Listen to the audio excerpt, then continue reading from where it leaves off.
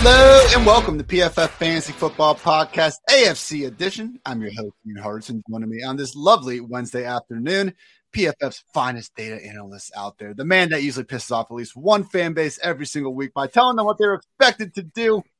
PFF's finest, Kevin Cole. Kevin, what's up, man? Yeah, I'm trying to think out who I'm making upset this week. Maybe I want to go back to the Giants because I had them being only barely better, and they're starting to get into their 5-1 start. But let me tell you, Giants fans, you have an opportunity of a lifetime. Jets fans also, to a degree, so both New York fan bases. The Giants are pretty significant underdogs at the Jacksonville Jaguars, 3-point underdogs this week. So, hey, the market doesn't believe in you also. So don't take it out on us. Take it out on the sports books, make some of that money, and then laugh all the way to the bank as you prove everyone else wrong who is biased against your team. I thought it was going to be the Chiefs. Weren't you? Didn't you have some sick truths to tell them about that Juju Smith-Schuster? Big day? What's wrong with these people? Seriously, what is wrong with me? Like people, all I'm doing is I'm saying if you're saying Juju has some regression coming, and I agree, he has some regression coming, but catching a target that's 5 yards downfield in the flat and breaking multiple tackles. 0 tackles broken so far this season until that play, by the way. Breaking 3 tackles and taking it in for a score. It's not exactly yes, that's what we've been waiting for this season. It's no, you've been waiting for get in the red zone and get an end zone target. Is it too much to ask for an end zone target? But God, it's shocking to me how upset people are, just primed to be upset. So, I'll let it wash over me though. I'll do that.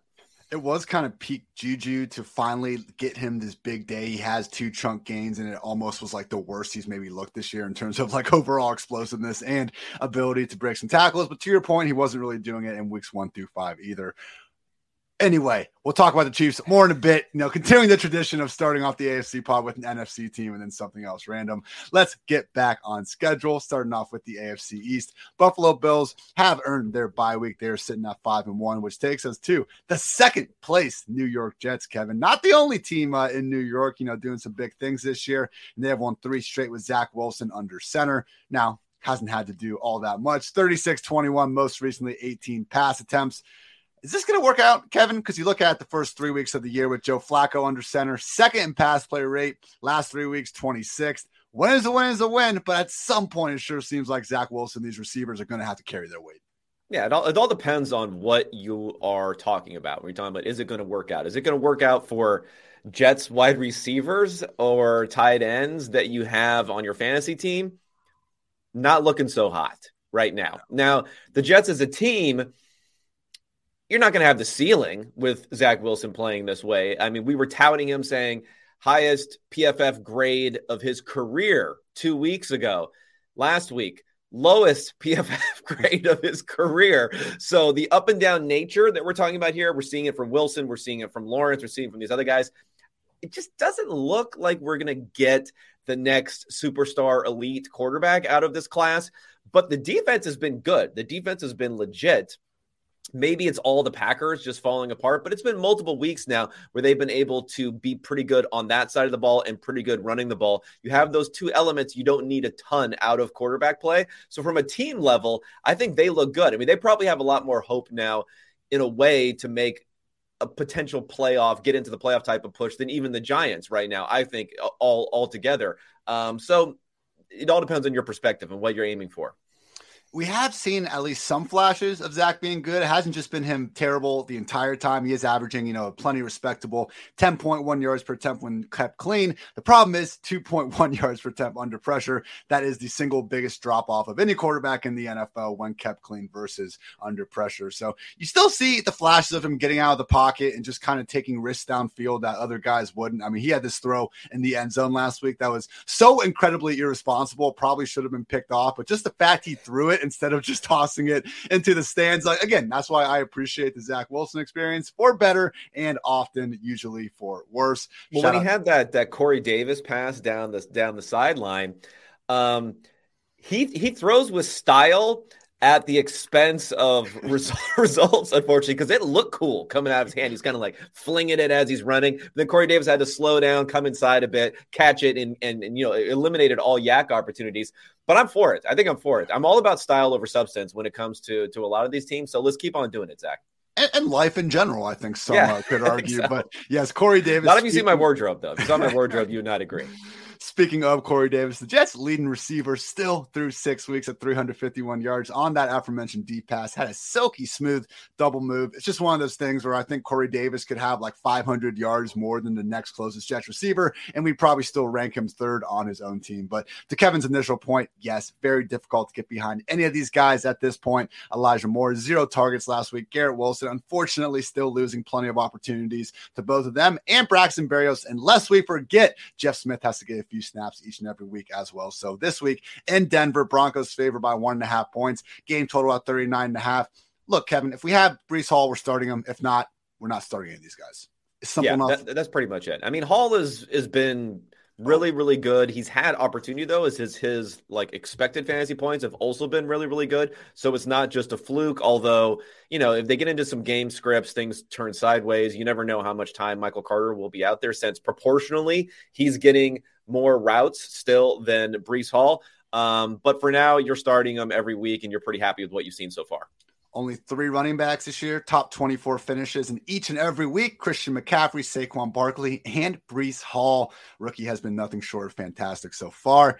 In third place, we have the 3-3 Patriots. Quarterback competition in the air, Kevin. Bailey Zappi versus Mac Jones. Hey, even if it's one of these things where we're just like, all right, no, it's Mac Jones' team. Hats off to Bailey Zappi for the job he's done over these past 3 weeks. 24, 29, and 38 points for a Patriots offense that was starting to catch their stride a little bit against the Ravens before Mac Jones got hurt. But before that, man, it really was quite the fall off from last year's reigning 6th ranked scoring offense. But just with Zappi, I do love sometimes, Kevin, when we can paint the picture using analytics of what we're actually seeing out there on the film. And I think we can do that pretty easily with him because he's making all the easy throws, and that's really it. He does not have a single big-time throw this season. He's got the 2nd lowest turnover-worthy play rate. He's got the number 1 quarterback rating, 8th highest PFF passing grade, number 3 in yards per attempt. He's the 2nd most accurate quarterback.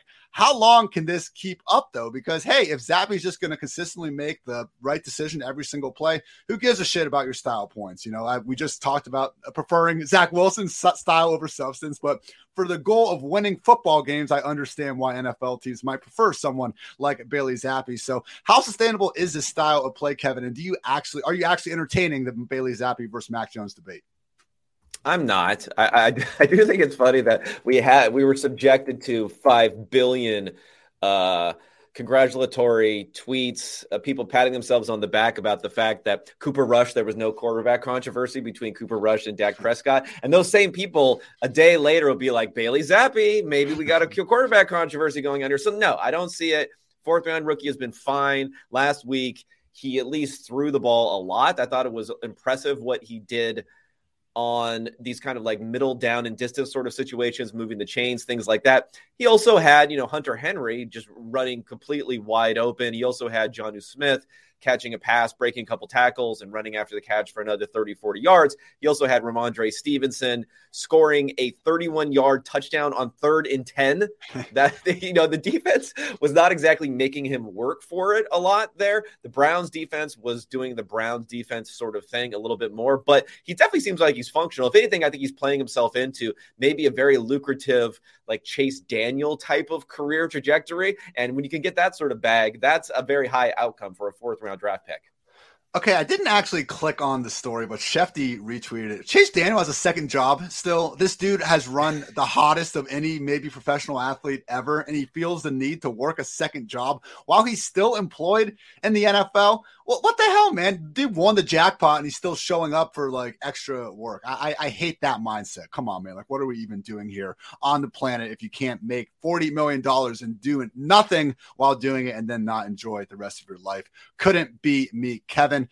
Moving on, though, to Monday Night Football. The Patriots are home against the Bears, favored by 8 points. Game total at a lowly 39.5. NFL just spoiling us with all these, primetime shootouts lately. In New England, look, Ramondre Stevenson, the running back, y'all, you actually had a nice chart, Kevin, showing that he had the most valuable workload in week 6. He did get the 2 touchdowns. Honestly, could have had a 3rd, got stuffed twice there at the goal line. So, yes, Ramondre Stevenson, get him in there. Hey, just because Ramondre Stevenson is really good and doing his thing, we don't have to completely shit on Damian Harris. One cool stat I found this week, I like looking at the percentage of carries that a running back has at least 2 yards after contact. I think that's a better way of kind of presenting that statistic versus, hey, guy breaks an arm tackle at line of scrimmage and picks up 80 yards after contact. Damon Harris, the only running back in the NFL with over 80% of his carries this year, including at least 2 yards after contact. Only running back under 50%. James Robinson, we'll talk more about him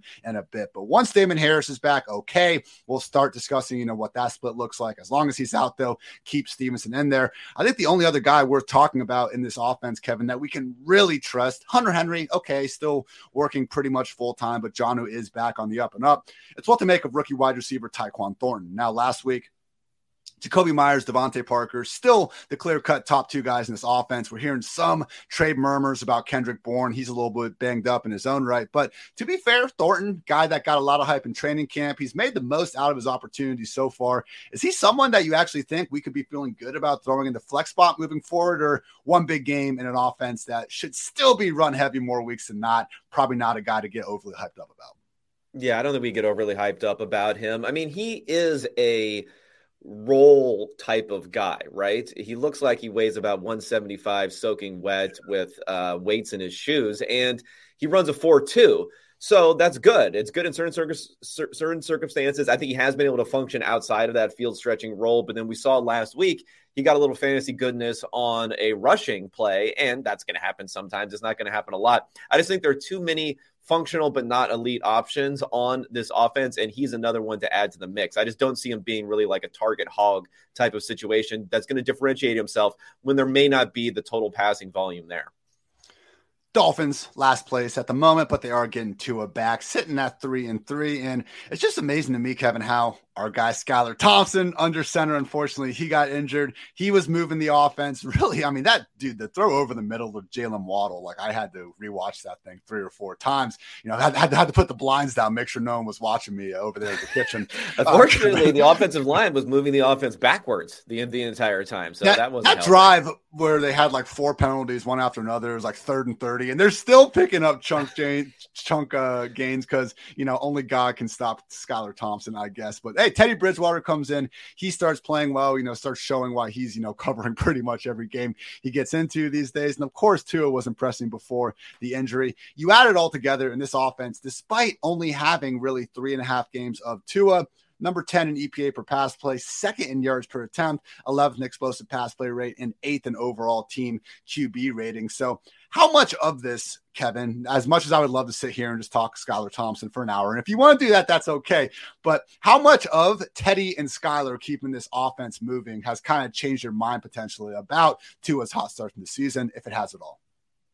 I don't think it's changed my mind that much. Again, my thesis coming into the year was Alex Smith, 2017 was what we were going to hope for. I think that was basically what we were getting, maybe even a little bit on steroids those first couple of seasons. So I was happy to see that. And I think that's what's going to continue. I mean, he's going to regress some. I look at all the different quarterback metrics as far as the different situational stuff for how they're playing. And the one thing that sticks out for Tua was outperformance on 3rd and 4th down. So that's not going to necessarily continue. I don't think it's like Carson Wentz. Talk about 2017. He was the guy in 2017 who had this massive outperformance in late downs, which never really reappeared in his career. But I think with those options, a very narrow passing game, they're really just throwing it to these guys in volume. That will continue. You're always going to get potentially big plays. Now it's time for Skylar Thompson talking. I got my notes here. 85.6 grade for Skylar Thompson. Okay. If we count the penalty throws, 9.4 yards per attempt, 10 out of 16 for 150 yards, plus 2 drops, which would have led to at least another 15, 20, perhaps even more yards there. So, yeah, when he comes back, maybe we don't immediately bench Tua, but, wait a couple weeks, and then we can move him immediately back into the starting lineup, I feel like. I just love the way this dude's been playing all preseason into the regular season. We didn't want to be too hard on him for having to come off the bench. The previous week when Teddy gets sacked on the first play, just one of the biggest what ifs, I think, of 2022, football and real life. What would have happened if Skylar just hadn't gotten that right thumb injury? We may never know. This Sunday night, it's going to be Dolphins at home against the Steelers. Dolphins favored by 7 points against either Trubisky or Kenny Pickett. Game total at just 44.5. So we got Tyreek Hill, My God, man, I was looking at those next gen, route tree things with Tyreek in his 4 biggest games this year. Just the way they use him, like, any offense, if you can't figure out how to get your ball to the number 1 wide receiver on your team, go look at how Mike McDaniel was using Tyreek Hill. And I think Tyreek Hill even said after the game, like to a reporter, that if that dude was throwing him the ball, he'd still be able to put up some numbers. I don't disagree at this point. So we got Tyreek, we got Waddle. I mean, I'm not going to really rely on Mike Gesicki necessarily going out there, scoring 2 touchdowns every week. With that said, I appreciate it because watching him do the gritty is the only thing that brings me joy these days.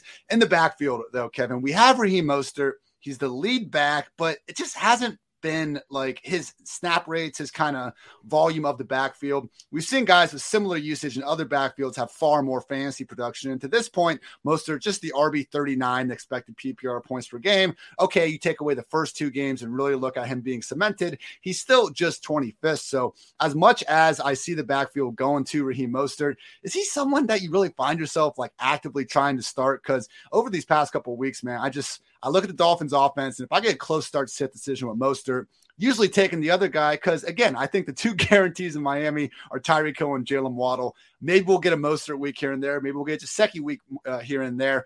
I'm just not confident in really any running back on this roster being this consistent high-end fantasy piece. Yeah, I mean, he was basically splitting routes with Chase Edmond, who's kind of getting back into the picture. And, this offense, I know that it's the tree of Shanahan running the ball, this and that. But still, even with Skylar Thompson, even with Teddy Bridgewater, it doesn't matter who it's really been this season. They like to throw it around. They like to throw it around the yard a little bit. So if you're not going to get hyper efficiency from someone like Raheem Mostert, which you can get sometimes, but if you're not going to get that, we're still talking about a team now that's in the top 10 in pass rate over expectation. That's with significant time being played by Teddy Bridgewater and a 7th round rookie quarterback. They're still slinging at them. That just means there's going to be a lower ceiling to what we're going to see for Mostert. First place in the AFC North, we got the Baltimore Ravens sitting at just 3-3, though. Man, Lamar Jackson fever weeks 1 through 3. Dude had 12 total touchdowns. I was, throwing out the MVP stuff. Everyone was hyped. Only 3 total scores over the last 3 weeks, 20, 19, and 20 real life points against the Bills, Giants, and Bengals. So, hey, 3 good teams, close losses there with a narrow win. I'm not saying it's time to completely panic or anything as an organization, but is this something, Kevin, we should be paying more attention to with Lamar? Because, hey, it's 3 weeks of him looking like the freaking overall fantasy QB1 world beater. Lamar 2019 is back, baby. The last 3 weeks looked a lot more like kind of what we saw in 2020, 2021. A lot of missed opportunities on the table. I mean, Duvernay probably could have had 3 touchdowns the last 2 weeks with some better balls. Andrews had one sail. We even had, I think, Powell or whoever the hell that was 2 weeks ago, miss a wide open one. So a couple passes away, from those point totals certainly being in the upper 20s. But what have you seen, if anything, that's been different about Lamar over these past 3 weeks? Could it just be an issue of Rashad Bateman not being out there, or is it a bigger problem with maybe defenses figuring out the scheme? No, I don't think it's I'd never really go with the figure out the scheme sort of situation when you've had a successful quarterback for this long a period of time. So I don't think that's it. I think he had some unsustainable production those first couple of weeks, in particular the long runs and some of the long passes, especially the run after catch by Bateman in one of the games there. So that's been gone. It hurts that Bateman's not there, but I like, internals underneath how he's been playing this season. And he's still rushing the ball. He's still getting production in multiple ways. Mark Andrews, that connection is obviously still there. So I think it's fine going forward. I think it's just where he stands, who he's going to be this season. He's not going to be QB1. Okay. We can crown Josh Allen, I think already on that. But he's not going to be outside of the top 3. I don't think either. He's going to regress back up from what we've seen the last couple of weeks. And that's just who he's going to be. Don't expect high end passing numbers and high end rushing numbers like we saw in week 1 every week, but expect good production from him.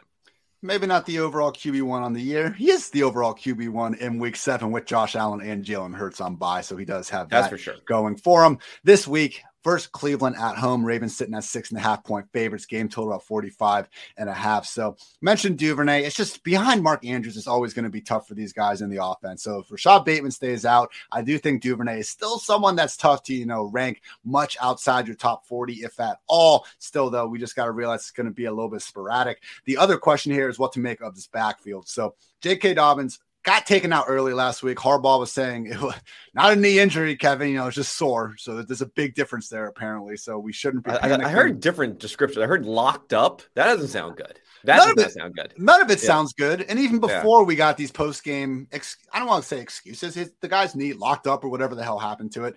Even before that, last week, Drake outsnapped J.K. Dobbins in a week where we weren't getting those, notes after the game. So, J.K. Dobbins, I was still trying to treat him as this low-end, borderline RB2. This week, man, I got him and Drake basically hovering in that mid-tier RB3 range. Basically the point that I put guys, if I don't want to start them unless I really have to. We still have Justice Hill out of the picture with the hamstring injury for the time being. Gus Edwards' return from the PUP list does seem to be coming sooner rather than later.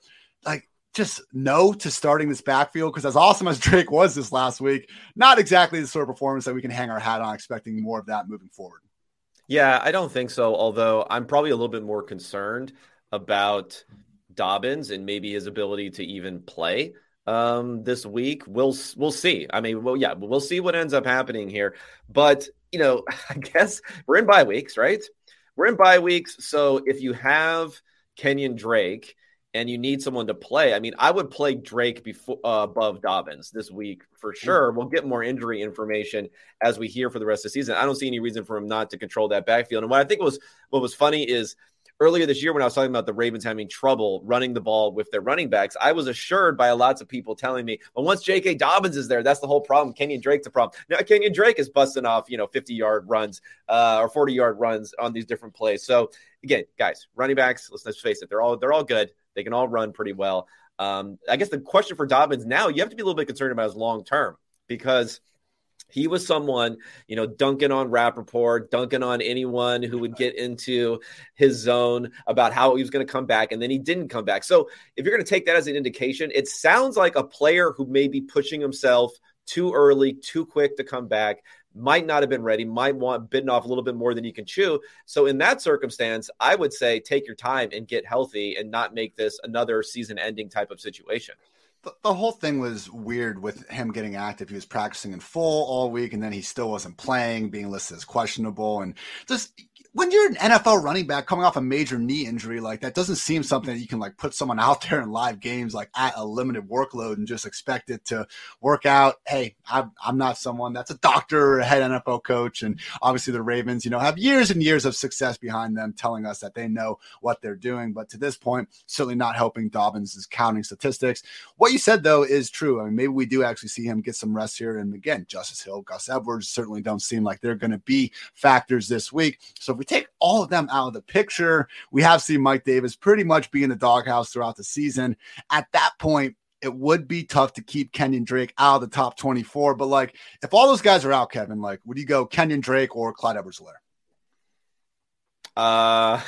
I think I would go Clyde Edwards-Helaire, but it's close. It's close. I have Drake. I think I have him in the low 30s now.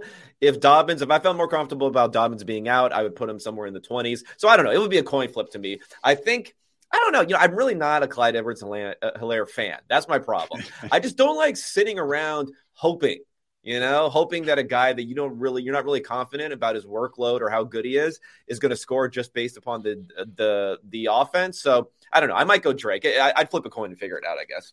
I got CEH RB22, Jeff Wilson RB23. That's right about the spot that I'd be looking at with Drake, should those other guys be out. All right, second place, your Cincinnati Bengals, 3-3. Wanted to ask you, Kevin, how sticky is some of this deep ball stuff? Because we have seen Burrow 2020 really terrible. 33rd in PFF passing grade, throwing downfield, and he was only doing at the 19th highest rate in the league. They get Jamar Chase, and oh my gosh, you add Jamar Chase and Joe Burrow back together. They're a top 5 group in pretty much everything. This year, though, they really haven't gotten it going. Jamar Chase led the NFL last year with 8 touchdowns on passes thrown at least 20 yards downfield. The next closest wide receiver was Tyler Lockett, which is 5. This year, still doesn't even have 1. He did drop 1 last week. He caught 2 more later, so it wasn't that big of a deal, obviously, in the stat sheet. But is this something that we should just expect them to get fixed, because we now have seen them be pretty mediocre, 17th in PFF passing grade, 22nd in yards per attempt? Or is this more so the normal in Cincinnati, and last year was actually them really just exceeding what we should be expecting out of them? I think maybe what we saw out of them this last week would be more of the normal. You're not going to get 85 yards after contact of receiving work from Jamar Chase on a week in, week out basis. So I'm not saying you're going to get that, but I think that some of the deep passes that we saw last year are going to be more difficult to get. Everyone is leaning into protecting against that defensively. It's not just a Joe Burrow issue this season, although it's affecting him more than some others because of how reliant he was on it last season. So there was further to fall for him.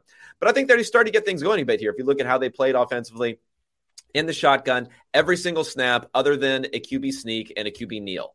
They're leaning into that. Only ran the ball 10 times.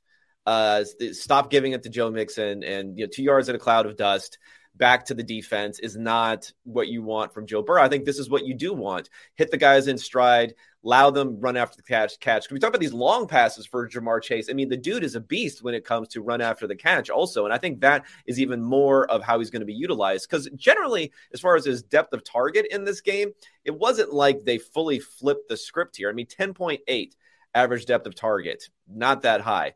T. Higgins was only at 7.2. Tyler Boyd at 6.3.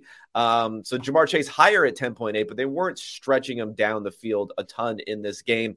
It's really just going to be utilizing more of that run after the catch.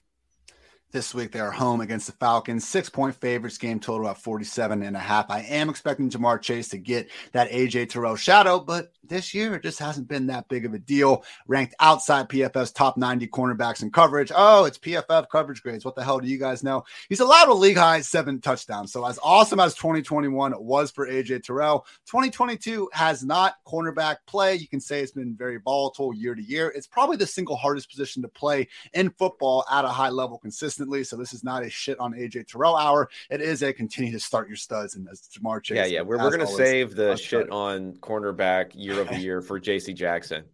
Of course. Yeah. Dead. What did he finish? Dead last? Okay. Yeah, that is what he's at now. That evaluation is hard at cornerback, people. It is hard. Mixon still our one true king, expected RB1, and he is starting to get some of that good old-fashioned regression with 2 touchdowns in his past 3 weeks. Man, and like just looking at this offense as a whole, he only has 1 touchdown in the first 6 weeks. Like, if there is anyone out there that is treating Joe Mixon as more so of the upside RB2 he's been, and you can get him, I do think we're going to see Mixon, putting up something more close to the top 5, top 8 numbers he had last year the rest of the way. Yeah, so you have Mixon, Jamar Chase, T. Higgins, whose routes were all the way back to normal last week. So we're back on team. Start T. Higgins every single week, even if there's a fire. Hopefully his health only improves. The only other thing I would bring up here is just that Hayden Hurst is set up pretty damn well this week against the Falcons defense. Bottom 3 in receptions and receiving yards allowed to opposing tight ends. That's why helped get us on to the George Kittle big game last week to begin with. So with that said, let's talk now about another quarterback situation going on. I don't think there's too much controversy, but we don't know who's going to be under center for your third place 2 and 4 Steelers. Kenny Pickett still in the concussion protocol, which I have no idea what that means, Kevin. I see these reports and they say, oh, the quarterback, he's fine. He's not going to be limited in practice. He's passed all the tests, but he's still in the concussion protocol. I have no idea what the concussion protocol is these days. Regardless, if he's out there, he should be starting. That's what Mike Tomlin told us. And with that said, man, 12th in adjusted completion rate this season. Now the yards per attempt, 35th, even behind one Mitchell Trubisky. But he's basically played 2 full games against the Jets, Bills, and Buccaneers. I mean, that is a pretty brutal way to start out your NFL career, especially on top of the same issue we saw, impact Fields and some of these other guys throughout the last few years, where he starts off the year as the backup. So it's kind of expected that he's going to take a little time to gel with the starters. So I will say this, man, as the schedule gets better, which this week they are in Miami on Sunday Night Football, not great. Maybe, they can take advantage of that banged up secondary. More on that in a little bit. Then they got the Eagles in Philly before their bye week. So after kind of these 2 rough patches, again, in Miami and Philly, he's coming off a concussion. I'm not expecting him to completely go off Sunday night, but do you think this passing game could enable more than one, like Deontay and George Pickens, to some actual heights down the stretch? Or unfortunately, is what we've seen so far this year probably what we're going to get the rest of it?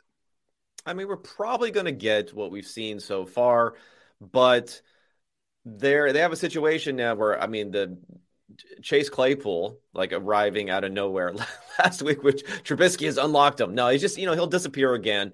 So you just need, like, if Claypool pops up, then you're really in trouble. as far as getting home with Pickens and Johnson, since like no one is starting Chase Claypool anymore. So he did a lot of work on the waiver wire or on people's benches this last week. That's going to be the problem when you have a low ceiling passing game generally, and that's what it's been. Then it's hard to get home. I think Pickett is going to definitely be the preferred option for these guys going forward, despite the fact that Trubisky was better this week. And as you mentioned it, we're all out of whack when it comes to the concussion protocol now, because the Miami Dolphins are not allowed to start quarterbacks out of the concussion protocol. But Mike Tomlin pretty much said if he can start, if he's out of the protocol, he'll play, which is the normal way things work. So hopefully that's the way things are going to be. Because it was the Dolphins thing that confused me so much in the first place when Teddy Bridgewater is like, did they just straight up pick Skylar Thompson over Teddy Bridgewater? Because I don't know how you can have a quarterback only for emergency purposes coming off a concussion. This is not a I think they like getting Thompson out there. But, Tua was also out of the protocol this for last week too. So I don't know what's going on there. They're just having to be extra cautious, at least when it came to Tua. I think between Teddy and Skylar, I think they just decided it was more of a coin flip situation. So why not go with the rookie? Quick note that I just saw pop up on the news. Speaking of this Sunday night matchup, Jalen Waddle did not practice on Wednesday due to a shoulder injury, but Mike McDaniel is optimistic that he plays week 7. So optimistic, a little bit different than he's going to be out there and play. So, definitely be aware of the situation on Sunday night. You always got to have the backups, ready to go in that game or Monday night. So sorry, Jalen Waddle fantasy managers, you might have some problems there coming into Sunday, but obviously, just stay tuned. You can check out the PFF Fantasy Football Podcast every Friday afternoon, where myself and Nick Bodyford go through every single fantasy relevant injury. So we did get non-steel plate Najee last week out there. Kevin caught one of the easiest swing pass touchdowns you'll ever see. But again, I'm not here to point out all the efficiency stats that say Najee's this bad running back, because guess what? Those were honestly there last year as well, other than him forcing a bunch of missed tackles. He hasn't been efficient. We can point to the passing game. We can point to the offensive line. It's a team sport. That's all fine. The problem is this year he is 17th in expected PPR points per game at 13.5. Last year, he was second at 19.7 behind only Derrick Henry. And the big issue is in the receiving game. He's on pace to only catch 42.5 passes. Last year, he caught 74. 202 receiving yards is a 17-game pace right now. Last year is at 476. So basically, Kevin, the question is, do you see this changing? Because it looks like Jaylen Warren, even though he isn't going to take over this backfield or anything like that, he's certainly playing more than any running back we saw involved behind Najee last year. Yeah. When it looks for routes, Najee ran half of the routes, 17 of 34. Jaylen Warren was in there with 12, and then they have, Pickens this year. They can more credibly run some empty stuff where they don't even have a running back on the field than they have in the past. So it's not going to be 2021 Najee, where he's just never leaves the field basically and is soaking up, 10 targets from check down Roethlisberger. It's just fortunately not going to happen this season. Also in breaking news, DK Metcalf has requested a fantasy trade. Kevin, not a trade from the Seahawks, but someone complained about his fantasy points, so he said trade me then. I think that is a great thing that future players should get behind, more demanding trades, not in real life, but just in fantasy. Keep those managers on edge. You always got to worry about that team chemistry, man. We can't have too many divas out there not appreciating the cause, of course. In last place in the AFC North, we have the 2-4 Cleveland Browns. We said a lot of good things about the Cleveland Browns the first 3-4 weeks of the year, but this is not going to be one of those segments, Kevin, because Jacoby is starting to turn back into Jacoby this season. PFF passing grade. This is the nicest thing we can probably point to. He's 16th among 38 quarterbacks with at least 50 dropbacks, but go ahead, hate on PFF. Take your traditional statistics. He's 31st in QB rating. He's 29th in yards per attempt. He's 28th in adjusted completion rate. Back to PFF, 12th in big time throw rate, 28th in turnover worthy play rate. Last week was his first truly brutal game. Again, we have seen some good ones out of Jacoby. Now he was facing Bill Belichick and the Patriots last week. I get it. For some reason, that's the one coach that you can face in this football league. Play like shit, and then people just completely give you a pass each and every time. And yeah, I guess the guys earned the reputation for being able to get that benefit of the doubt. But man, Nick Chubb and company, they're first in EPA per run play. They're 19th per pass play. I feel like this is what we're going to see more getting forward, Kevin. Or have you seen anything from Jacoby to suggest that the 2022 version of him is going to steady the ship? No, and I'm kind of surprised it took this long to see a game like this. Taking sacks, the bad decisions had come, although they had come at the end of games. We saw some back-breaking interceptions. This time it came, I think, on the first or second play of the game, and then there was another drive where he threw an interception on the first play of that drive. So this is just who he is. And against good competition, it's going to be tough for Nick Chubb to get the right game script that he needs in order to produce, especially when the defense is really the problem. The defense cannot stop anybody. That puts them all in a very, very bad situation. I thought what was interesting is Brissett had also been getting a boost when it came to EPA per play for the fact that he's a very effective runner. In fact, in 3rd and 4th and 1 situations in his career, he had converted 29 of 30 of those in his career. He failed on a 4th and 1 in this game. So everything was going against Brissett and the Browns this week. That's one of the best stats you always hear on those broadcasts. They're getting cocky with it, man. That was a long one that they tried to really get Jacoby to sneak there. Did not pull through. I also love the league-wide trend of now teams just, hey, Jacoby's a big, sturdy guy. I get that. Jalen Hurts, too. I think I saw someone tweet that. No, it wasn't. Okay, I'm sorry. It was the Michigan running back. Corum or whatever. They're like, Corum could probably leg press a school bus full of children. That's how I feel about Jalen Hurts. Like, we've seen the Oklahoma squat video. Certain quarterbacks, okay, put them there. I don't think they're at a ton of risk, but the ever popular practice now of them just taking the tight ends, shuffling them behind center and QB sneaking it, or you have the tight end. I saw the Eagles do this with Dallas Goedert, literally stand right behind the quarterback and just shove them with all their might. Now that they took away, the freaking, you can just push players as long as you want these days. Used to kind of be a silly rule that they ignored in the first place. But Kevin, like in 5 years, could quarterback sneaks just become tight end sneaks like more times than not? Because that seems to be, just from the eye test, what we're seeing more than ever this year. It's been a fun little, wrinkle dinkle in there. Yeah, I like it. But, Brissett is interesting. When they signed him, I thought, this is an interesting signing just to have a backup quarterback who can run these types of plays pretty effectively too. The problem is if they're going to really bunch up those A gaps, then you don't have that option. And so you need to make sure that you have a situation like how they run it, where they don't just, it's not like the tight end is playing quarterback. They still have the quarterback in there. They still have him come in there.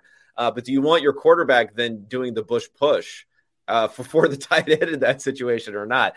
We'll end up seeing going forward. Final note here with the Browns in Baltimore this week. Baltimore 6.5 point favorites. Game total of 45.5. Last week sucked for Kareem Hunt, and he is only on pace for 48 targets this season. Just realized, as long as Nick Chubb's out there, we are going to have some duds here. Continue to treat him as a borderline RB2 more weeks than not.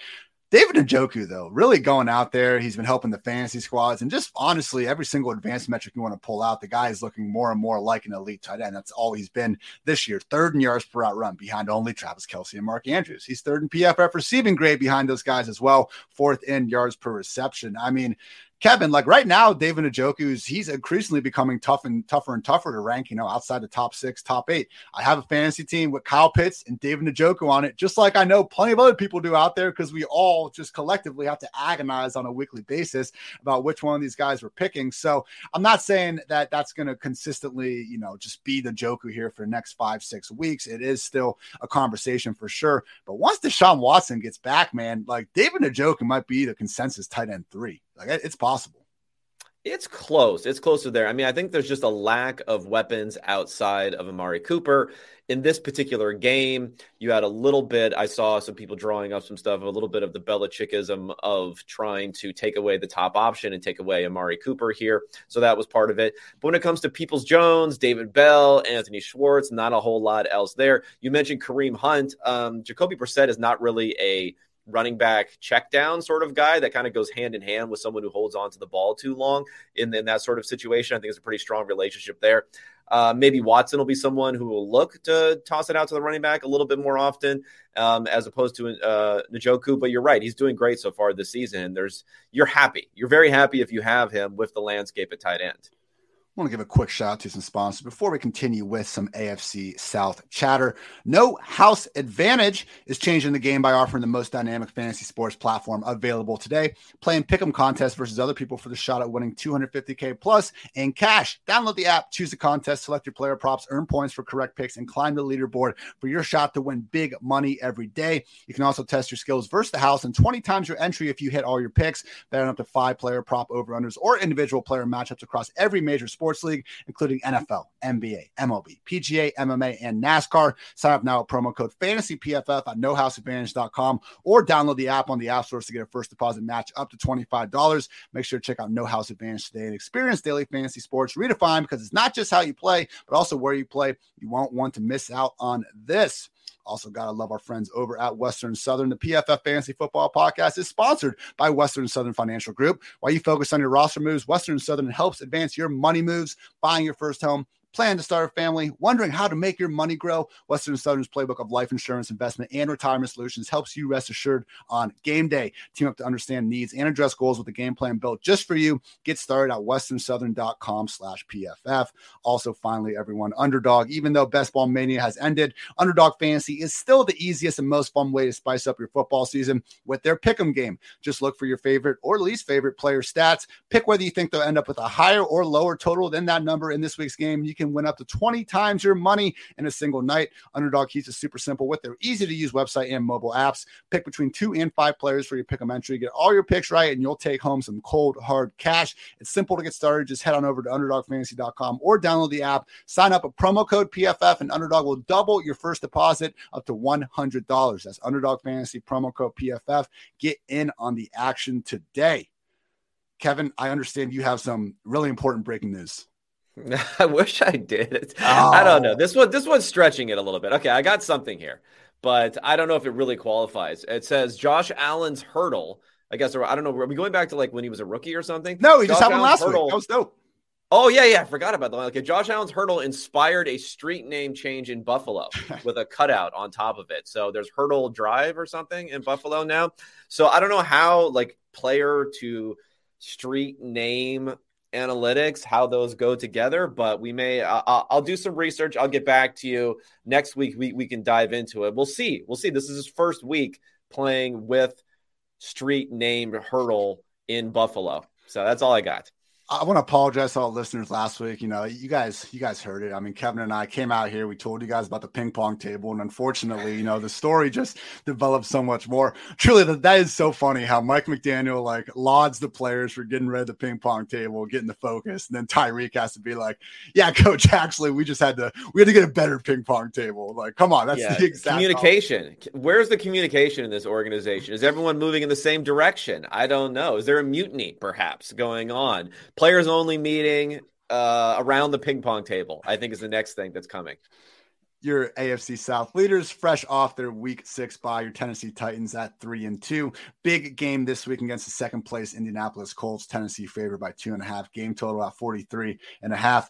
We got some pretty cool behind the scenes tools at PFF, Kevin. One of my favorites is yards per route run. It's just one of those things in football. We're always dealing with small sample sizes. So what's our largest sample size for any pass catcher? It's going to be their total routes. And what's more stable than touchdowns? Yards. Thus, we have yards per route run. And this season, 53 running backs have run at least 50 routes. None, Kevin, have averaged more yards per route run than Derrick Henry. Dontrell Hilliard is up there. Ryan Tannehill this year, 9.5 yards per attempt on passes behind the line of scrimmage. The next closest quarterbacks are Matthew Stafford and Jimmy G at 7.3 and 7.2. Now, passes behind the line of scrimmage, you know, the easiest job in all sports. And it makes sense that this is the more so the scheme plays more than anything. And Stafford and Jimmy G have consistently been at the top of this list ever since Sean McVay and Kyle Shanahan took over those respective offenses. So is this something that we could expect to continue out of here, Kevin? Because to the Titans' credit, man, they lost A.J. Brown, and no, things haven't been quite as prolific, but with Henry and Hilliard making up some of that slack in the passing game, I mean, this is a wide receiver room that as a whole combined has 0 top 24 finishes from everyone involved. Do you think Henry and Hilliard can kind of keep making chicken salad out of this chicken shit in the passing game? Yeah, I mean, someone's going to have to. I mean, as you mentioned, there's just no one to throw it to. I mean, even at tight end, when they brought in Austin Hooper, has been basically a non-entity as far as putting up points. Traylon Burks is still out, is going to continue to be out. Now, I would be slightly interested. I'm not going too far. Slightly interested in Robert Woods for the fact that, again, Burks is still out. We have Woods, when we talked about these players ramping up after a major injury like that. We got the bye week, got a little bit more time to the season. Maybe he can actually be somewhat productive in game scripts where they have to throw the ball. You're right. He's never been better than wide receiver 27 so far in any week a couple of weeks ago, but he was 27 and then 51, and they didn't have to pass it a whole lot. So I don't know. I'm just saying, desperation. If desperation is really sitting in, I'm sure you can put him on your roster, put him in there, no Burks. Maybe you'll actually get like 75 yards and a touchdown or something like that.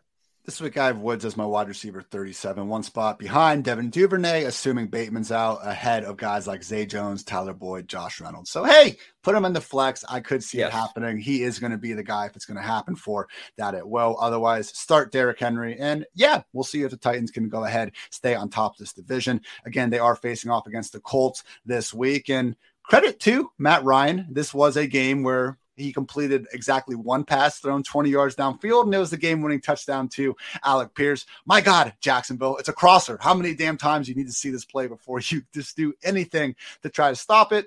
They didn't. Matt Ryan, 389 yards passing and 3 touchdowns through the air. With that said, are we buying anything in this offense other than Michael Pittman being really good and hopefully Jonathan Taylor coming back?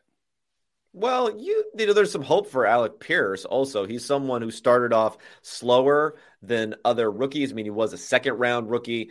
He had that catch to end the game, which is not, again, with Matt Ryan, is not necessarily something you're going to be expecting to happen on a game-by-game basis. But he had a couple other catches in this game. He wasn't targeted a lot, but he still had 7 targets, so he had some missed opportunities to maybe pile up some more production. In the previous game against the Denver Broncos, he had 8 catches, 9 targets, 84 yards, leading the team there. He had 80 yards the week before that, 60 yards the week before that. So after a very slow start, he's at least putting up some production, so maybe you can get interested in him. And they can't really run the ball. So they might have to lean further into this passing game, whether they want to or not.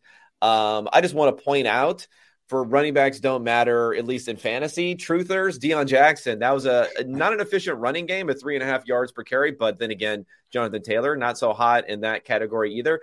But they were just spamming him in the passing game. 10 targets, 10 receptions, 79 yards. Running backs don't matter.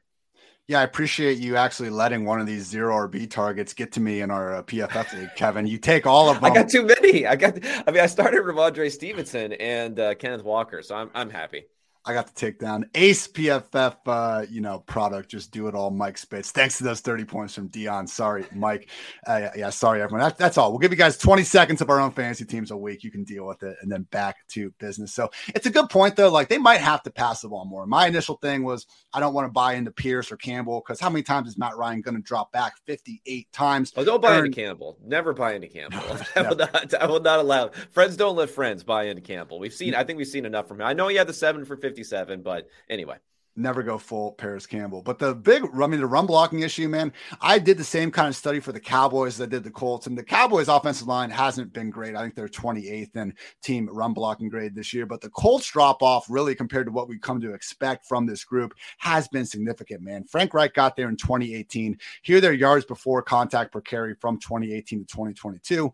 1.5, 1.4, 1.7, 1.6. This year, 0.9. Their team run blocking grade has gone from second to third to ninth. This year, 25th. So, yeah, Jonathan Taylor, when he comes back, man, like, look, we saw Saquon Barkley look like a complete world beater in the early parts of his career. And even 2019, though, when he came back from that ankle sprain, he wasn't the same guy. Cordero Patterson last year. This happens, pulling Zeke last year with the PCL.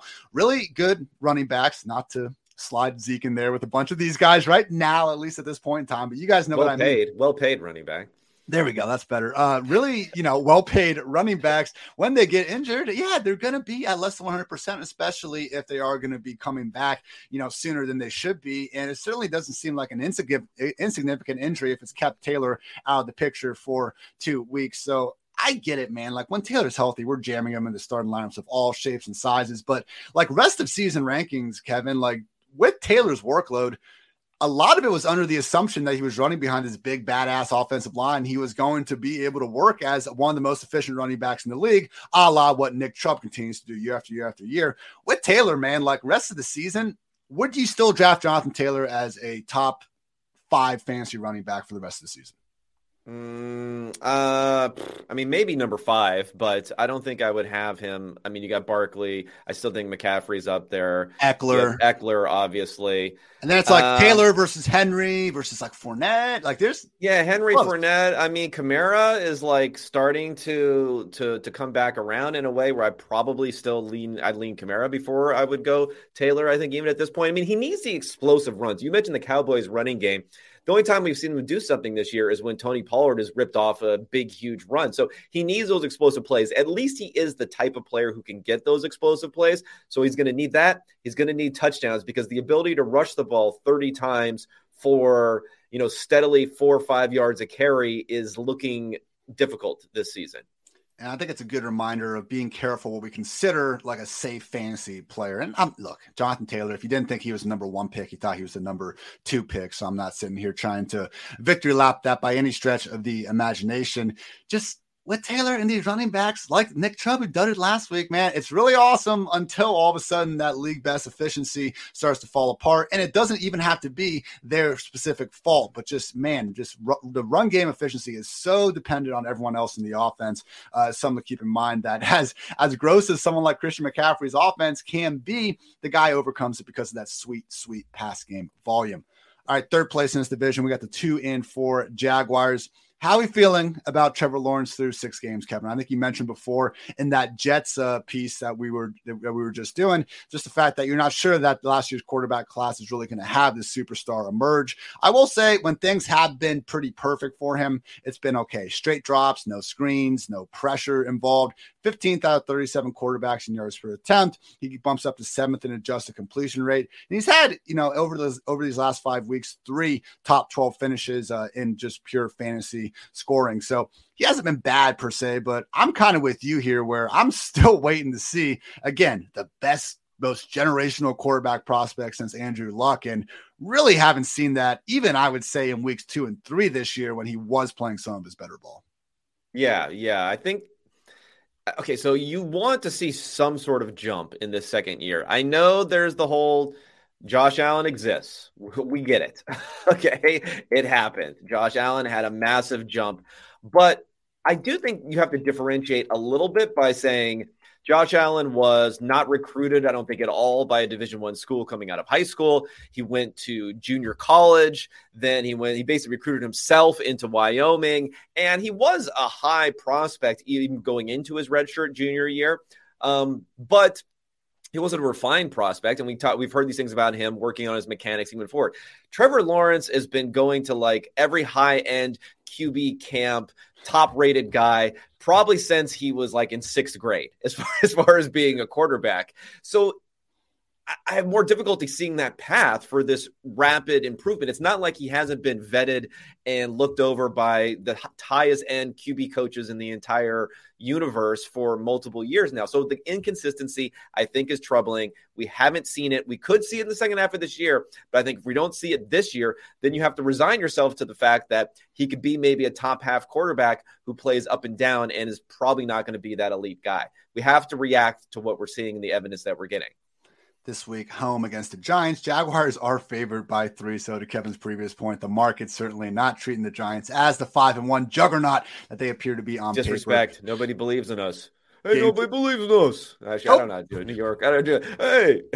I'm with you, man. Go bet it then. All right. Like, you feel this vehemently, like you disagree with me that strongly, get this upset about it. Go make some money then, and then thank me for, the bad information, I guess. Not that we're, just don't tell these guys that they have nerds at these sportsbook modeling this stuff. He's, hey, you nerds, you don't know nothing about football. You see Brian Daboll? This guy's incredible.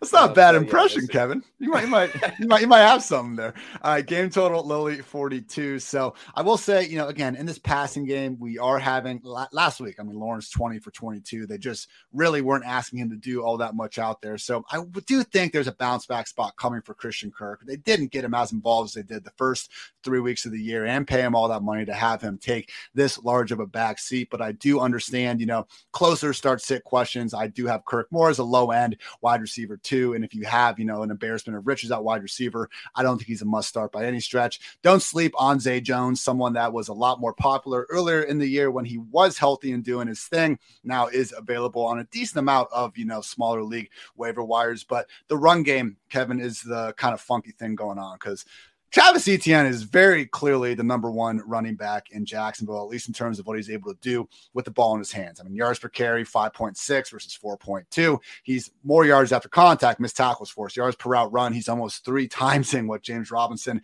is bringing to the table. And again, I talked about before how some of these stats can be fluky. And with Etienne, I recognize that we have these scat backs that Tony Pollard looks better than Zeke every week, and Khalil Herbert looks better than Montgomery sometimes. And maybe sometimes there is an argument for that guy being better. There's also the argument that, the number 2, the faster, the slasher of the group is getting kind of more so the touches that are that are easier to kind of get these big plays. Whereas someone like James Robinson is being asked to get the hard yards.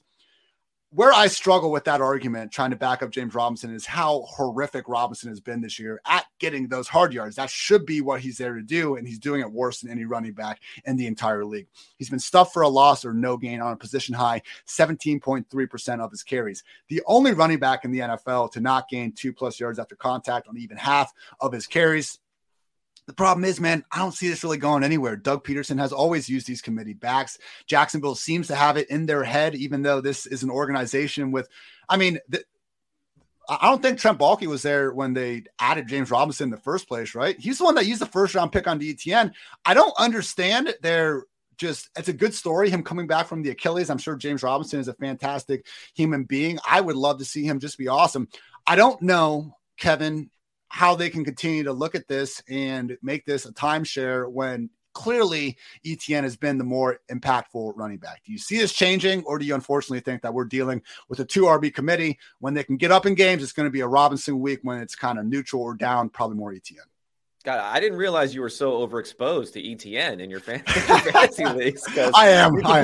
You compiled a whole dossier against poor James Robinson. I was just like, I've been talking bad about this guy for a while, and I was like, whoa, step in here. He averaged 4.5 yards per carry. And you're like, Jermichael Hasty. Why isn't he playing first in front of James Robinson? I think it's just going to be a little bit rough. They just turned off their passing game last week with the game script, the way that it was going, maybe ended up costing them in the end when they couldn't convert that 4th down. So I think it's just going to be tough. It's going to be tough. We don't have a high end enough offense for everyone to get home on here.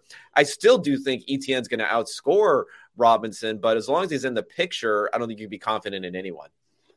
Yeah, okay. I think I've said enough about the situation. Good point. Last place. Robinson, jeez. Apologies. You're going to get a cease and desist letter from his lawyer. Be like, stop compiling these stats. What are these stats that you're just making up stuff now? Apologies to the Robinson family if you happen to tune into this podcast. Last place, Houston Texans at 1-3-1. There are 2 things to talk about in Houston. We know Brandon Cooks is always going to be doing Brandon Cooks things, and he is the wide receiver 23 in expected PPR points per game this year. Just a wide receiver 43 overall, which makes him our official bounce back player of the week, brought to you by Sleeper, my favorite place to go play redraft, dynasty football, whatever it might be. Again, Brandon Cooks still very much the cemented number 1 in Houston. Maybe he's not going to be a top 10, top 15 guy due to some of the inefficiencies at hand with Davis Mills under center. But guys, this is Brandon Cooks. Each and every year, he's going to beat his ADP. Right now, he's not exactly smashing it. But again, the expected versus real points are indicating that he should be on the verge of bigger days ahead. Shout out to Nico Collins. He's been doing some good things as well. But Brandon Cooks, I do think, should be the guy more times than not. But with that out of the way, Kevin, it's the Dameon Pierce show. He got a bye week to rest up after forcing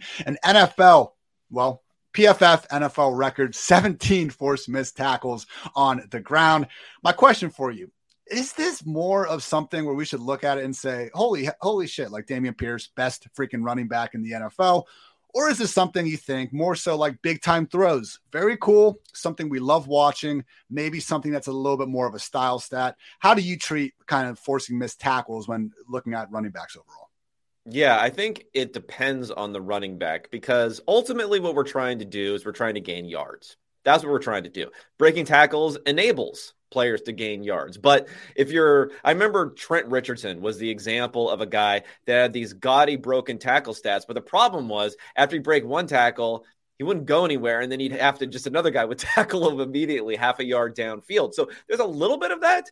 Dameon Pierce's game, I think he's got more juice, but he's not necessarily a guy who's going to break off the longest runs, although he has already done that so far this season. So I think he looks great. The problem is more going to be how often is he going to be in a position to score? He was, even though they stunk, they were not in position very often against the Jags. He was there, which boosted his expected fantasy points numbers. That's going to be the big question for him. And let's get back to Nico Collins, because again, not a lot to talk about with this team, but coming off of a bye, someone who got hyped up by Davis Mills, no touchdowns so far this season, which I think has been hurting his production. But if you look at it, he had 4 catches for 65 yards, 3 catches for 82 yards this season. He had another 4 for 58 game. If he's getting you 10-ish sort of PPR points without getting in the end zone, that's pretty good. And I think he could have a bigger season in the second half of the year. So again, we're talking about deep flex bye week sort of guy, but could turn into more of that. Anything is possible with him going forward.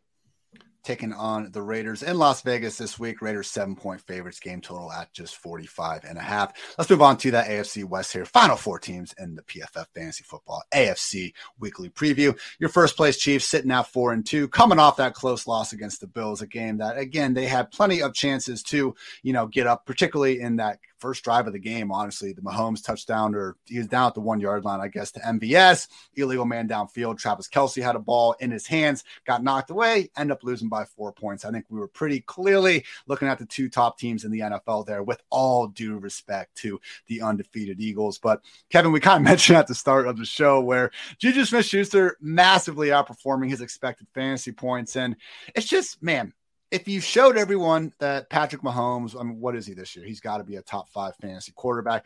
Like, if you just show people in the preseason what Mahomes' numbers are this year and said, hey, you're getting this out of Mahomes, Travis Kelce is going to be the tight end 1, but yeah, Mahomes QB4 overall. I would have felt a lot better about Juju, MVS, Mecole, one of these guys breaking out, but so far, none of them have been able to. You look at their overall finishes on the year, and that last game from Juju was really the first time that we got any sort of a ceiling from anybody involved. Unfortunately, man, when it comes on only 5 targets, and you've talked about it, a lot of broken tackles and things that we usually haven't seen out of Juju this year, it's just problematic to really expect too much moving forward. But this season, 6 weeks, Juju had the wide receiver 7 finish last week, and MVS was the wide receiver 20 in week 5. Only top 24 finishes out of this entire wide receiver room this season. Do you see that changing at all moving forward? And if so, which one of these wide receivers would you be most comfortable throwing a dart at? No, I just don't like it overall. We do have this. Juju had 91% routes run. So that was good, especially because we have Sky Moore exists these last few weeks, and he's still maintaining that route share. But luckily, people cannot dunk on a podcast, because I will bring up some more numbers here for Juju Smith-Schuster. He had his worst targets per route run of the season, of the last 4 weeks. He had his worst air yard number of the last 4 weeks, lowest target share, all that sort of stuff. He didn't do anything anymore this week. So I didn't get that encouragement that you may want from this sort of option. And like I mentioned, Sky Moore is now starting to play 25, 30% of snaps. Mecole Hardman's maybe half of the snaps. Valdez-Scantling is also going to be up in the 80s. So it's spread out enough where it makes things difficult. One thing, Sky Moore, I got to get something off my chest here. This is not really related to fantasy as much, but 24, do we have to do that for a wide receiver? I don't know about you. I'm starting to feel very curmudgeon-y old man recently, where I'm done with this new uniform number thing for these skill position players. I'm tired of confusing Joshua Palmer and Gerald Everett every other play when they're catching the ball. Could we just get the right numbers for these guys? And, you could keep the teens. I like the teen numbers for the wide receivers, but could we not have this? Everyone has to be single digits. 24 as a wide receiver. That should be illegal. I'm sorry. That should completely be illegal. I miss my wide receivers wearing 80. And, Yeah. and even the ones that do, T. Higgins, he was supposed to switch to number 5. He said he was going to last year, but he's still rocking 85 for now. Unfortunately, we do have the Cowboys lineage of 88, which is awesome. And I enjoy the CD Lamb Chipotle commercial with Pearson, Irvin, and even Dez out there doing their thing. But even then, unfortunately, in Dallas, as much as we should be able to appreciate CD, we then have Noah Brown rocking 85, and they kind of look confusing sometimes, which is honestly a testament to how good Noah Brown has looked for portions of the past 2 seasons. More on him in our NFC podcast. But I will say I've come around more on the Sky Moore number 24, only because of how dreadful the rest of these wide receivers have generally looked. So now I'm less like, oh, look at that number 24, and more like, oh, thank God, maybe we can actually have someone with the level of explosiveness. Running backs refuse to wear numbers in the 20s anymore, so I guess it's okay. Everyone wants a single-digit number. That's going to be the future, just a bunch of guys wearing 1 through 9, and we have no idea who has the ball at any point in time. This week in San Francisco, KC 3-point favorites, game total about 48.5. I think we've kind of talked about most of this. Again, Clyde Edwards-Helaire, he has the workload of a low-end borderline RB2. That's probably what he's going to be most of the season, as awesome as that top 5 stretch was earlier in the year. So let's talk about the second place, 4-2 Los Angeles Chargers. So Justin Herbert, I didn't want to get a bunch of people angry. I mean, I mentioned this. I was busy morning, Kevin. Didn't want to do it. If you take the player A, player B, and do Justin Herbert versus Kirk Cousins, it's way closer than I think people would be at all interested in seeing. Yards per attempt, 6.7 versus 6.6. Kirk has actually been more accurate. And Herbert, man, like these are 2 of the only 6 quarterbacks in the league with a sub 7-yard average target depth. Bailey Zappi, Matt Ryan, Matthew Stafford, Kirk Cousins, Daniel Jones, and Justin Herbert. And we saw this last year. It was a low average target depth, and it's also Herbert doing a really good job taking care of the ball. He's number 3 in the the lowest turnover worthy play rate, which is good, but I don't know if it's that good when you're Justin freaking Herbert, Kevin. Is there something to be said here that a guy like Justin Herbert is doing his offense a disservice by not being more aggressive? I mean, perhaps he was under a lot of pressure last week. So it's difficult. I mean, last year he was a top 5 quarterback in his efficiency, despite the fact that everyone was yelling from the rooftops and needed to throw it downfield so much. This year, 17th in expected points added per play, 12th in grading after being 4th last year. So there's been a drop off. There was the rib issue, which I think has exacerbated the tendency to go short with these passes and avoid taking hits and avoiding pressure. And, receivers control ADOT a lot of the time here. So if you're saying, well, we need to get more targets to, DeAndre Carter down the field, if that's your solution, then I don't know if that's good for an offense either. But a little bit, he did get some pass interference calls that don't end up showing up in the actual stats when he's throwing it down the field because the guys are not really separating. So it's tough. It's tough. I just don't know if they have a guy to go down the field because Josh Palmer, when he was in college, he looked like he could do that periodically. He looks very just jaggish in the NFL now that he's had a few opportunities here. I'm not, burying him, but I may be starting to, sprinkle a little sand on his feet for the eventual burying of Josh Palmer as being some guy when he has the opportunity who could step up and do something. It's worked out because he's gotten the targets based on Keenan being out. But to your point, I mean, if you would have told people that he's just Palmer, not special, right? Yeah. I mean, Keenan Allen's played like a half of football and Palmer's the wide receiver 42. Like I would have definitely taken him finishing top 36 in that if I just would have had that opportunity to guess that, before the season. Did have the wide receiver 22 finish last week. And 4 penalties on that poor cornerback on the Broncos. Unfortunately could not, just keep his hands off him. We'll see if he can keep it going. It does seem like Keenan Allen's return is imminent from that hamstring injury.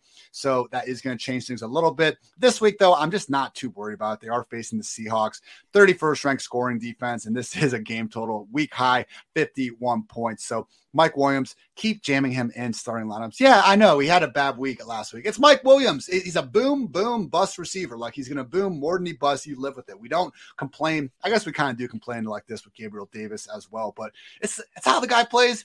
Deal with it. He's still going to give you plenty of wide receiver 1 production. Keenan Allen, whenever he's healthy, get out there. And again, in this matchup, if there is going to be a time to flex Josh Palmer, okay, but I would be hesitant on expecting him to keep up anything close to this wide receiver 3 production when he's not giving us those big plays out there. Only thing I would note is, for you wide receiver cornerback, just really focusing on those matchups, people. Tariq, what's his freaking name? Tariq Woolley?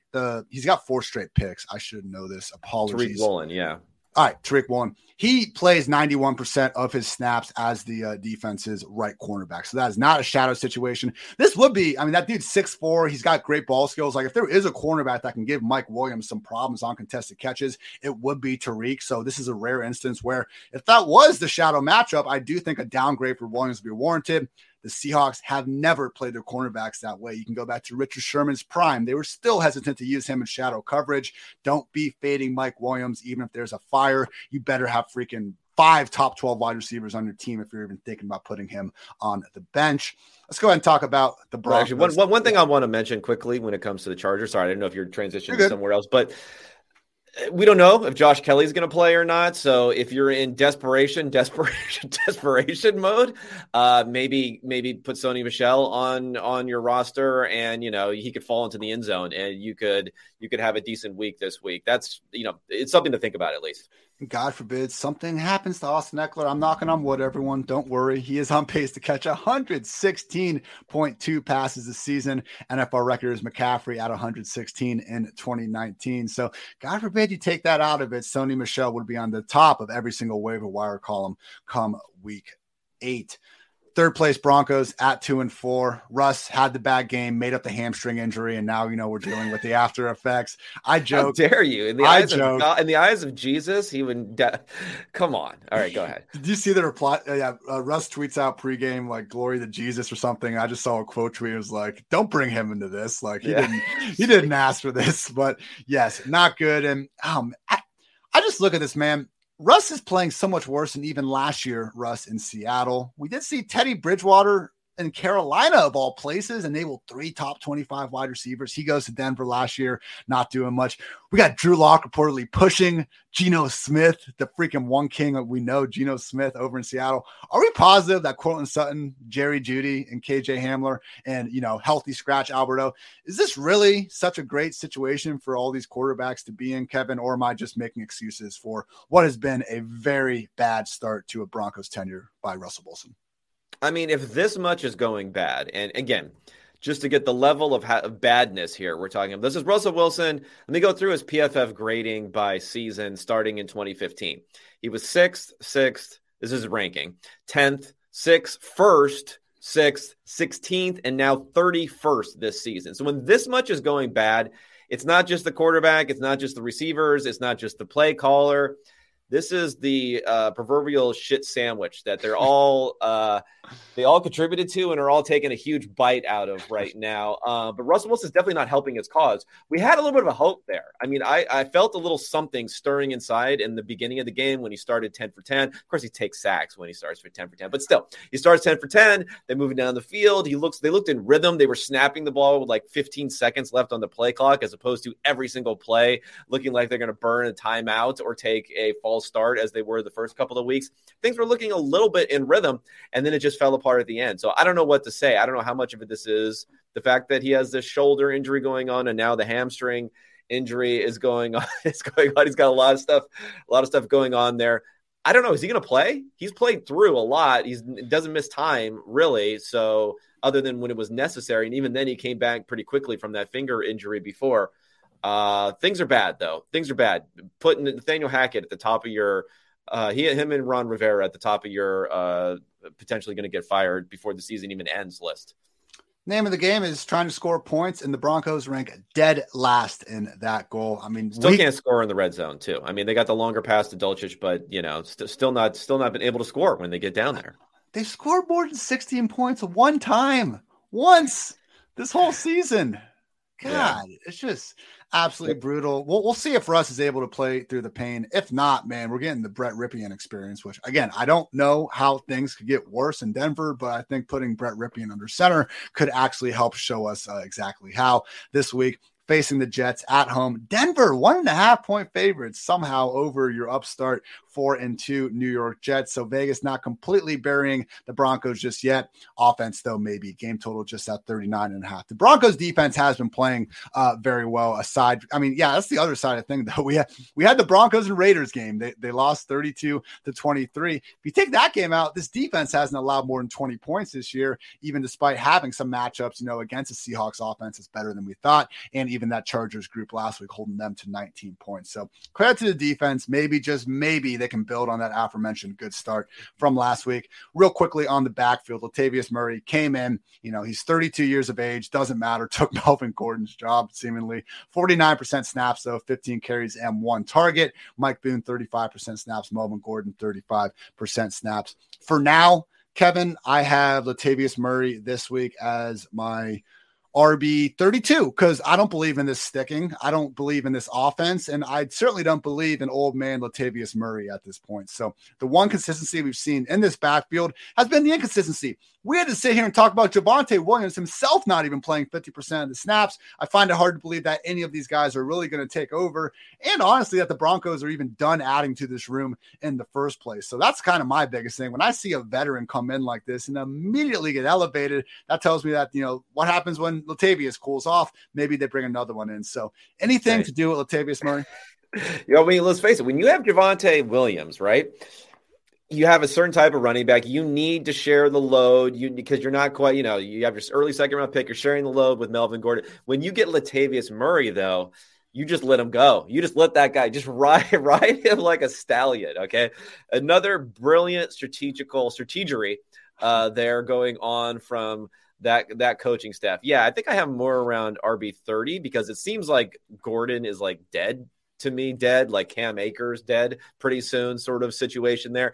And Boone is booning it up. He looks pretty good, but I don't think he's ever going to be a guy they're going to trust to. So you're going to see Latavius Murray run and fall forward many times this next week, and that alone could get some production. Last place, 1-4 Raiders coming off the bye, and Derek Carr has been pretty terrible this year, and we can say it's always been Derek Carr. Derek Carr, at least in the John Gruden years, had some highs for stretches. Last year, before the Henry Ruggs debacle went down, I mean, Carr legitimately had like top 5 numbers in most statistics, not fantasy points because he didn't have the volume going for him, but just in terms of, the more advanced metrics we use to measure real life quarterback play, he was really good. Not so much this year. PFF grade, he's tied for 27th with guys like Kyler Murray and Zach Wilson. Bottom 8 quarterback and turnover worthy play rate, adjusted completion rate. Like when you look at this, Kevin, again, I know you haven't been the biggest Derek Carr fan on this podcast, and maybe it's just as simple as it's Derek Carr, but do you think there's time now coming off the bye? They're still learning Josh McDaniel's system. I mean, there is a lot of talent in this system. This passing game should be better. Do you think it will be at any point this year? Yeah, I think it'll be better. I just don't think it's going to be high end. And when you have Adams there, and when you have Renfro who can attract targets, I guess Waller, he's not really, you're not gonna have to worry about him necessarily soaking up targets. What's the deal with Waller? How long is he going to be out for? We'll find out. I don't know. We haven't gotten an update, I don't think. So we'll find out about Waller, what's going to happen there. I just think it's going to be tough when you're spreading it that thin. Also, they've been liking to run the ball, maybe a little bit more than you would have seen with Gruden in the past. I do think, though, that Derek Carr, he hasn't been playing well, but Derek Carr, maybe Aaron Rodgers, who else? Herbert probably is another guy who hasn't been that great this year. Joe Burrow for part of the season. They should just all be sending thank you notes to Russell Wilson for soaking up everyone's hate and everyone's bust talk the entire time. Those guys have been a little bit freer, I think, to escape, at least on a national level, the heat that they should be getting this season. It really just has been a league-wide putrid effort, and we're just throwing all that hate on Russell Wilson because he keeps playing in prime time. I think that's the main that's part of it. And he stop TikToking. Yeah. Stop it with the TikToks, please. Stop it. For the love of God. This week at home against the Texans. Jesus. Raiders favored by 7, game total 45.5. Look, we got Devontae Adams out there. I did see an update that they're treating this, assault case with the camera guy as it's under the personal conduct policy. So they're going to let it play out legally before Adams faces any suspension. I mean, look, when they're able to push back like Alvin Kamara's like legitimate assault, not to say that cameraman wasn't, completely whatever. But like when they can push if that happens, if that happens in the tunnel, we never hear about this again. It's just who cares? No one's talking about it. No one's ever. Now he's got whiplash. That's the official report. He's got whiplash. His doctor said he needs a backiotomy, so he's in big trouble. Great movie, but spare me that. Come on, man. So, look, I'm not worried about Devontae getting suspended. Open to changing opinion if we get new information, but it does seem like something that's gonna. A check's gonna get cut. I mean, just get your check. Get your check and go, buddy. We don't need this. We don't need to bring the state into this. He's getting that BetMGM money. I think Devontae is doing absolutely fine these days. So you're firing him up. If Waller's out, that is going to be a nice boost for Hunter Renfrow, and we could see Foster Moreau come in and take on an every down role. He's been a little banged up too, though, so I would be a little worried about that. Really, inexplicably, other than Devontae Adams, Josh Adams is the most sure thing in this offense. And dude, he's just been awesome this year with the ball in his hands. PFF's highest graded pure rusher this season among 39 qualified backs, 7th in yards per carry, 3rd in yards after contact per carry, 3rd in missed tackles forced per carry. He's caught at least 5 passes in 3 straight games. His previous 45 career contests only did that 5 times. So I'm a believer in Josh Jacobs the rest of the season, Kevin. We thought this was going to be, New England Southwest, 3-4 running backs involved. It's really been the Josh Jacobs show consistently throughout these first 6 weeks. Yeah, it has. And, we're well beyond the point now where you have to worry about, is this going to keep up? Is this a guy that you want to sell high on? Those sort of things. You're probably not going to hit a point right now where the value actually still matches up to what people's perception is of him. So you're riding him and you're extremely happy because that means you hopefully were able to draft a high-end wide receiver or someone else early who is doing well for your roster. Yeah, Josh Jacobs, certainly the crown jewel of the fabled dead zone RB area, at least for now. All right, guys, that's going to wrap up the AFC preview edition of the PFF Fantasy Football Podcast. I'm going to get a cup of coffee. And guess what? Kevin and I are going to record NFC in just about 5 minutes. But first, Kevin, people can find you on Twitter at Kevin Cole PFF, always saying some good stuff on the Unexpected Points podcast and usually pissing off at least one fan base a week, whether they like it or not. What else you got going on over at PFF.com? Yeah, it's that same stuff this week. We got the quarterback rankings, the showdown pieces. I'm going to try to do a piece next week going over more of my adjusted, expected, whatever you want to call them, scores that people can get mad at print now, not just get mad in podcast and Twitter form. And also, if you follow me, Kevin Cole, PFF on Twitter, I normally send out a slew of different graphs and visualizations that everyone can pick out how much they either hate their team and how things are going or how much they love their team. I just like it when I send something out about pressure versus clean pocket passing. Josh Allen is like really, really good against pressure. And people are like, oh, this is all the Bills fans love that. Zach Wilson's awful against pressure, but really, really good in clean pockets. And then the Jets fans are saying, oh, so he just has to get better. See, you can find anything you want in these different charts. So a chart is worth 1,000 words and 1,000 biased words when it comes to the different fan bases and how they interpret it. For Kevin, I'm Ian. Thanks so much for tuning in to PFF Fantasy Football Podcast. Until next time, take care, everybody.